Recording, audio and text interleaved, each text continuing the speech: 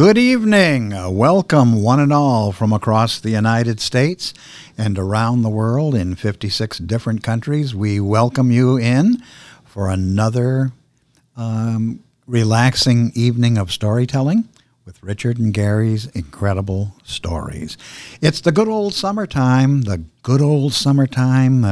time for picnics and watermelon and summer camps. And tonight, Gary, who is a counselor at a summer camp, has a story for you. Oh, I always got stories from summer camp. Always willing to share something funny that happened while I spent my summers doing whatever we do at summer camp. Yeah. Summer camp is always fun because you never know who you're going to have as far as kids. Kids are all different. All of them have their own very distinct personalities. And it's also a time when you're a counselor. Anybody who's been a counselor at a camp, you know what I'm talking about. You get to see friends that you haven't seen all year long. Maybe you keep in touch with them through Facebook or social media or whatever. But you get to hang out a little bit, while you're watching the kids. And so it's fun. It's a lot of fun. And sometimes, just sometimes, you decide to play jokes. And you get that goofy feeling, and somebody comes up with a dumb idea, and everybody decides to try and make it come about. So one of the things that we did that became a running theme is we convinced all of our campers that the skunk ape was living in the woods near our school. Who? The skunk ape. That's the Florida version of Bigfoot. Oh. We don't have anything cool like the Sasquatch or, the Yeti or anything like that. We have the skunk ape. That's right, the skunk ape. And so what had happened was I have a Bigfoot costume, the full thing, hands, feet, the head, the body. And my good friend Joel, he is obsessed with Bigfoot. And we had him be Bigfoot in one of our camp movies one summer. And so he said, "Hey, bring in your costume." I said, "All right." So for a few summers, I would bring in my costume, and either Joel, myself, or my other friend Jared, or somebody would put on the costume, and we would run around the outside near where the playground was, or near because we had some wooded areas near one of the campsites, and we convinced the kids that the skunk ape lived out there. And eventually they figured it out that it was us. But we had it going for a good while, that they would see it. I don't remember exactly who figured it out, but what was their immediate first reaction? Their first reaction, "Oh my God, there's a skunk ape out there." And it smells. I mean, we would come up with, "Oh my God, you smell that? It smells like a skunk's out here." I bet it's the skunk ape. Yeah, you must have set them up for this. Oh, we did. We did a lot of setup for this kind of stuff. I mean, but it was funny because they believed it. They thought that, but I think what happened was maybe one of the kids who was in the movie where we had the Bigfoot costume, like, "Oh no, that's Mr. Joel," or "That's Mr. Gary," and ratted us out. But we had it going for a while. That was pretty good. Mm-hmm.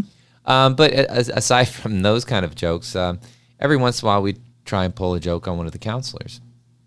One of my friends, Cody, he did camp for a number of years. In fact, he was in one of the other stories. Did I tell the story about when we had the gas leak at camp? No, I don't think so. I don't know if I did or I didn't. If I didn't, I'll tell that one again. Basically what happened was we had, this will lead up to the other prank that we pulled on on Cody. But this wasn't a joke. This was just something that happened. So I tell campfire stories at camp. And so we had this room that was off to the side where we would get a group of kids together and we'd tell the stories and everything and just create an atmosphere. And so I had brought my ventriloquist dummy along, and I came up with some ridiculous story about the ventriloquist dummy. And but Cody hates dummies. He hates dolls, period. They terrify him. He has, I don't know what the scientific name for it is, but he has a phobia of dolls. And so apparently there was a gas leak in the kitchen. And so we're sitting there telling stories, and all of a sudden my mom comes in because she was the one of the supervisors at the campsite. She comes rushing in, And she says, there's a gas leak. The whole place could possibly blow up. It's horrible. It's terrible. And then she's like freaking out. But then she goes, but I want everybody to stay calm and walk out quietly. Well, the energy you came into the room with does not, suggest calm. Yeah. So all the kids, they're all trying to rush out. And I was like, oh, I forgot the dummy. And I'll never forget, Cody grabbed me by the collar of my shirt and he looked me square in the eyes and goes, forget the damn dummy, go. And we just left. And he was more than happy that if the building burned down, that the dummy would have stayed there and would have been consumed by the fire. So anyways, but Cody always cracked me up. He's very, very funny. But he's also, he's hard of hearing in one of his ears. And he has a hearing aid. And so he likes to joke with us. He loved joking with us all the time about it. And I thought, you know what? He was having trouble with the battery in one of his hearing aids. And so he had to run to the store to pick up a battery to replace it. So I convinced all the kids and all of the counselors when he came back to not make a sound. Pretend like you're talking. So they moved their mouths. And they were doing all of their games and everything. I don't know how I was able to coordinate it, but I got every single person, janitors included, to all pretend like they were talking. And when he came back, because we wanted to make him think that his other ear had suddenly and mysteriously gone out. Tuned out. And so he came in and everybody's pretending to talk to him. And he's looking around at us. And we're lipping like, hey, what's wrong, Cody? But we're not saying anything. We're just like lipping it. Oh my God. And he looked at me and he goes, I'm only deaf in one ear, Gary. And I was like, oh. He goes, I can still hear everything that's going on. And I just talked to somebody on the phone 5 minutes ago. I was like, oh, all right. But it was funny because we tried to get everybody doing it. And then Joel, one summer, he told us, he said he could eat anything. And so Christina, my sister-in-law, and this was before she was my sister-in-law, she's like, oh, really? You would eat anything? Yeah, I eat anything. So that evening, she prepared a whole bunch of cupcakes. In the morning, she punched a hole in 2 of the cupcakes and filled them with a little bit of mayonnaise and relish. Yeah. And then she frosted them with frosting. And so she brought them in and said, hey, Joel, here you go. Here's a cupcake. We sat there and watched and waited. And he ate the first cupcake. No. And then he ate the second cupcake. No. And we waited and we waited.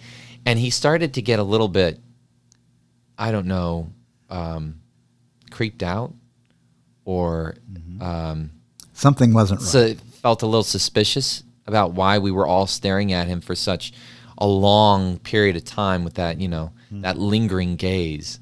And he finally said, what's wrong? Is there something on my face? What's happening? What's happening? And Christina said, how are those cupcakes? And he goes, they were fine. They were delicious. Why? And she said, I put mayonnaise in them. Oh. And he goes, mayonnaise? He said, I thought it was sour cream frosting on top of there, or cream cheese frosting. She goes, no, it was mayonnaise. He goes, well, it was delicious. Joel eat anything. He did. It did not bother him at all. He lived up to his reputation. He did. He said, if you got any more of those, send them my way. I really enjoyed it. Eat anything. And he did. And everything. He did not disappoint. He ate that with no problem whatsoever. So, I mean, we constantly did that. We used to have it at the end of summer is when we would play jokes on each other. It was kind of a tradition for a long time that if we were going to play jokes, it would be at the end of summer. We would just play jokes on each other. And like I said, we would play jokes on the kids, and they had a little bank in the back of the kitchen. We had not kitchen. We had this little play kitchen for the kids that had cash register and everything. So at the end of the summer, I would always organize a heist, and so we would pretend that we were robbing their little restaurant. And so we would have somebody do a distraction. They'd come in, order their food, and say, oh, no, you got to send this back. Let me talk to the manager. The manager of their little play cafe was always the person who was in control of the cash register. So then one of us would go over and we would take the drawer out of the little toy cash register.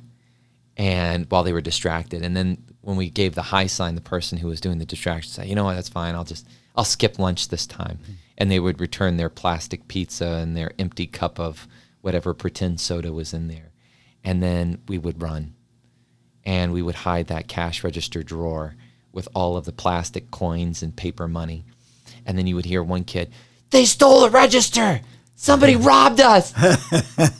And then they would come, like, who stole it? And then one kid would volunteer to be the police officer. And we'd get interrogated. Who did it? You know who did it. And I said, I'm not ratting out anybody. I don't know what you're talking about. I'm just a law-abiding citizen over here at this camp. I don't know what you're talking about. You're lying. You know exactly where the cash register is. And we turned into this whole big thing. And then they'd call the lawyers and everything. We'd have a fake mock trial and everything. Finally, one of us would get thrown in pretend cardboard prison. And I mean, it was so much fun. But we enjoyed doing those things so much. It was great. And look at the power of imagination. Oh, my gosh. Imagination play. There's nothing that can substitute for it. Oh. Not all of these electronic games on the phones or whatever. No. This is true imagination play. And look at how they really got into it. Oh, yeah. Now, I haven't I haven't robbed the cafe this summer. but I do like to pretend that I'm the health inspector. Yeah. To inspect their pretend cafe, and it's hilarious because the food it's all plastic food and everything, but they'll just kind of pile up and oh my gosh, you've got hamburgers and you've got eggs together and you've got why is the bread on the eggs right now? Why do you have the bread with the hamburgers? Oh my gosh, I didn't know. And then they go around scrambling. I'll say I'll be back in 2 weeks, which is actually like 2 minutes. And I'll come back and like, oh gosh, he's back. And then I'm like, yep, now let me check it. And then they'll try and get everything together and everything like that. And I'll say, did I see a rat just run by? Do you have rats in this kitchen? Did somebody have a rat in here? And then, oh no, we don't have any rats. And then they'll like, oh, somebody's got to take care of the rats. And I'm like, oh, so now you do have rats.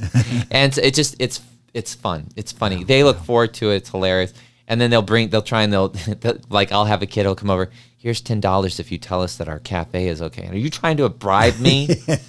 Are you trying to bribe me? We'll give you a free meal. Still, it's the same thing. You can't bribe the guy who's trying to make sure that people's health and safety is okay. And they just play along with it. They think it's hilarious. Yeah. And what an experience. Yeah, it's fun. It's summer. And these are memorable moments from their childhood that they will remember for a long time, Gary. Yeah. Great entertainment, great summer camp fun. And that's what summer camps are supposed to be. Yeah, it's about having fun. Having fun. And it's about making those connections and building those relationships in a positive way. Yeah. And it's funny because I'll run into kids that were former campers years later, and some of them are adults now, and they remember those days. Mm-hmm. And they love to reminisce about it, and they laugh, and we talk about all the things that happen. And to them, they always say, in fact, I was talking to one of them not too long ago, and he was telling me about how camp was one of the things that he looked forward to every year. He couldn't wait for school to get out so he could go to camp because he had his friends, his camp friends, and because those kids went to different schools. But the one thing that really kind of united him is that a lot of the elementary school kids were going into middle school, and they quickly found out that some of the kids from the camp would be going to the same middle school that they were going to. Mm-hmm. And for them, knowing somebody before going to someplace new made a huge difference. Oh, sure. Then it wasn't so scary because, gosh, Johnny is going to be going to my school this year. We're going to be able to be friends at school now. Mm-hmm. And so those connections, they lasted. And it was true, too, for the teen camp, because a lot of those kids were going on to high school. So some of the kids who went to middle school at different middle schools may have been going to the same high school. And so they made those friendships at camp, and they carried over to high school as well. So, I mean, a lot of times you hear, and this is kind of going off from the stories, but you hear people say that camps are just dumping grounds for parents to leave their kids so that they can be babysat. Mm-hmm. And I guess in some cases that may be true. But really the bigger picture is that camp is more than that. It is building lifelong relationships. It's building not just for the campers, but also for the adults as well. I mean, there's a lot of people that I'm friends with. In fact, the funniest thing is that my sister-in-law met her husband at camp. Mm-hmm. They became best friends at camp. And so now Alex is my brother-in-law, and Christine is my sister-in-law. My wife, who worked at the camp with me. I mean, we're married. We were friends before camp started, but we really became great friends during the summer when we were hanging out at camp. So really, my extended family is there at the camp, and I see them every year. Mm-hmm. They're all waiting there for me. And you've hit the nail on the head. It takes dedicated counselors, folks like yourself who have an imagination, who are dedicated to making sure that the children have a meaningful experience, a fun type experience, and you want them entertained so that each and every morning they wake up and they just can't wait to get to camp. Oh, you have to. You have to have those things. I'm telling you right now, you have to have them. Mm-hmm. Kids need to be able to be kids.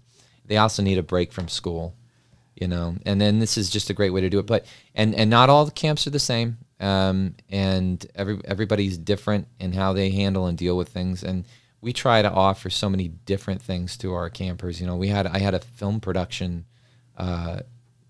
program that I did with the camp for 10 years. Mm-hmm. And they loved it. And for those kids, they weren't into the sports or anything else, but they were into making movies. And they were interested in doing visual stories. So that's what we did. And then with this last camp, we're doing podcasting, Right, audio stories. Audio stories. They're doing audio dramatizations, Mm-hmm. And they've had plenty of experience from your campfire stories that you told around, in Sure. camp around the imaginary campfire. And I might remind our listeners that if you check one of the podcasts we're following, it's the Campfire Kids that we're following, and they can click that link, Gary, and they can hear some of your campers telling their stories. Absolutely, and we're going to promote the living daylights out of that. If you didn't hear any of the other promotions, but it's just it's a way to expand their horizons, introduce them to some new stuff, and it's funny because these things also last too, because I've got a lot of former campers who love doing movies so much that they decided to go into video production, and that's affected them and brought them on a path of the career that they want to have down in the future. So hopefully, through them doing this little broadcast thing that we've started up, maybe some kids will be interested in pursuing something in the broadcast arts. You never know how deeply these things will touch their lives. Absolutely. Great work, Gary. So, but that kind of wraps up all of the little stories for right now, but I can guarantee you I will have more stories. So until next time. I'm Richard. And I'm Gary. And this may not have been incredible, but it's one of my stories.